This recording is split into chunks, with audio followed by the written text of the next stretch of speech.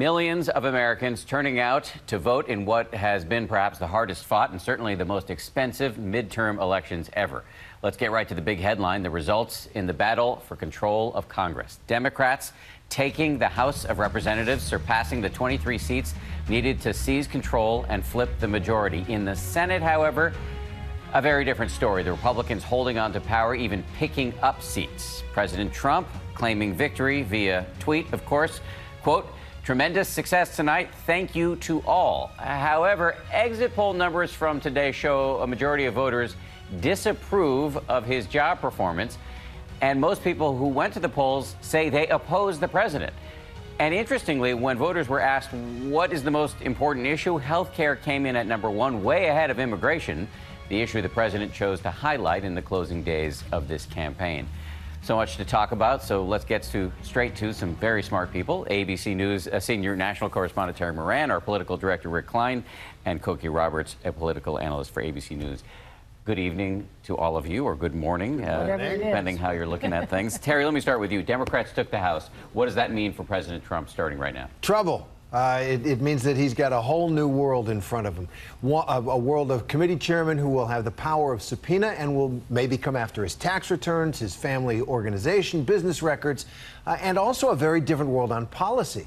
There's no more Republican Trump agenda that's going to get through the Congress. Nothing might get through the Congress. So it's going to be a much more difficult presidency for him, and one that he will have to probably adjust to in some form or fashion. He's suggesting he'll change his tone.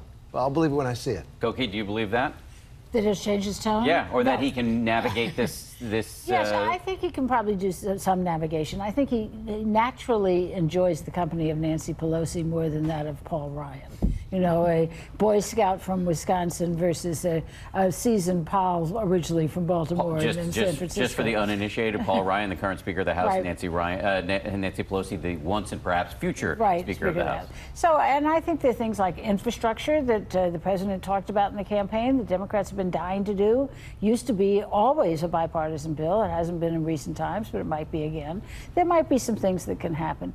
Look, we've got a bunch of interesting things going on in the House, and they might contribute to more cooperation than we think. All these veterans, you know, veterans, we talked about it earlier, Dan, veterans care about the country, work together, and might be working together in the House of Representatives. We saw a lot of veterans elected to office tonight.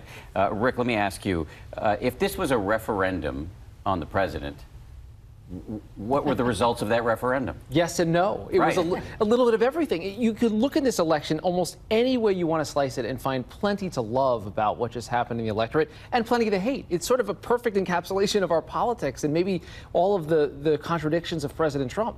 That you could have one country on one night vote in such entirely different directions to ratify the Trump agenda, essentially, in these red states and in a number of states that were key to his voting coalition just 2 years ago, and to reject it in other states and in suburban centers. You can go outside of Washington or New York or Chicago or Dallas or Houston or Oklahoma City or Kansas City or Los Angeles, and you find these little red spots that are now turning toward the blue. And President Trump was very much repudiated in those places. So it is this contradiction, I think, that's going to define this election. Cheered and chastened. Cheered and chastened, depending on where you sit, or actually everybody is cheered and chastened. And look at the governor's races, very important. We just decided at ABC News that Wisconsin has gone Democratic, Michigan has gone Democratic, Illinois has gone Democratic, Nevada has gone Democratic. These are some of the states that handed Donald J. Trump the presidency. Exactly. That's Kansas why, as well, even some red areas. Kansas. Now that was aberrant for various reasons, but still, it's quite remarkable. So in some ways, Terry, do we start where we began? I mean, we're moving chips around on the board, but right. we started with a divided country, and here we are again. Right, and it's divided not necessarily politically. Politics is playing up here. It's this cultural division between us, between those of us who live in certain places and look at life a certain way, and those of us in other places. It's rural versus urban. And between men and women. A big difference between the way women voted and the way men voted. And we now have all these women in Congress. When my mother was elected in a special election in 1973 to Congress, she became the 16th woman in Congress. She joined 15 other women in Congress. Now we will have more than 100.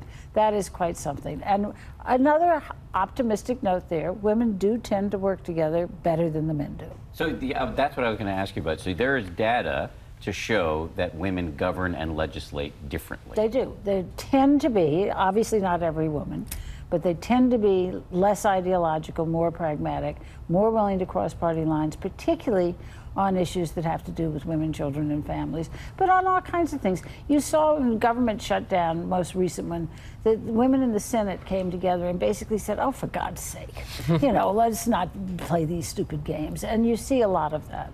Rick, we know the issues that brought people out today: healthcare, immigration, gun control, the economy.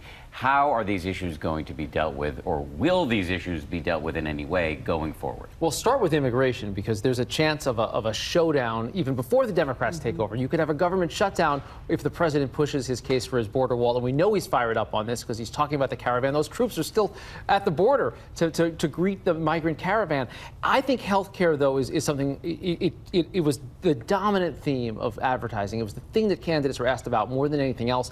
And the parties are not just opposed. The president is trying to pursue a lawsuit that would get Obamacare thrown out entirely. So the patch that they'd have to put together for pre-existing conditions, that might be one of those areas where, as Koki mentions, they're going to have to work together. But referenda in the states extended Medicaid. That's right. And so you have, you know, the voters speaking as well. That's right. Koki, Rick, Terry, thank you all. Really appreciate it. Good to be with you. Appreciate it. Tonight was a night of many firsts. For a look at some people who made history in these elections, here's my Nightline co-anchor, Byron Pitts.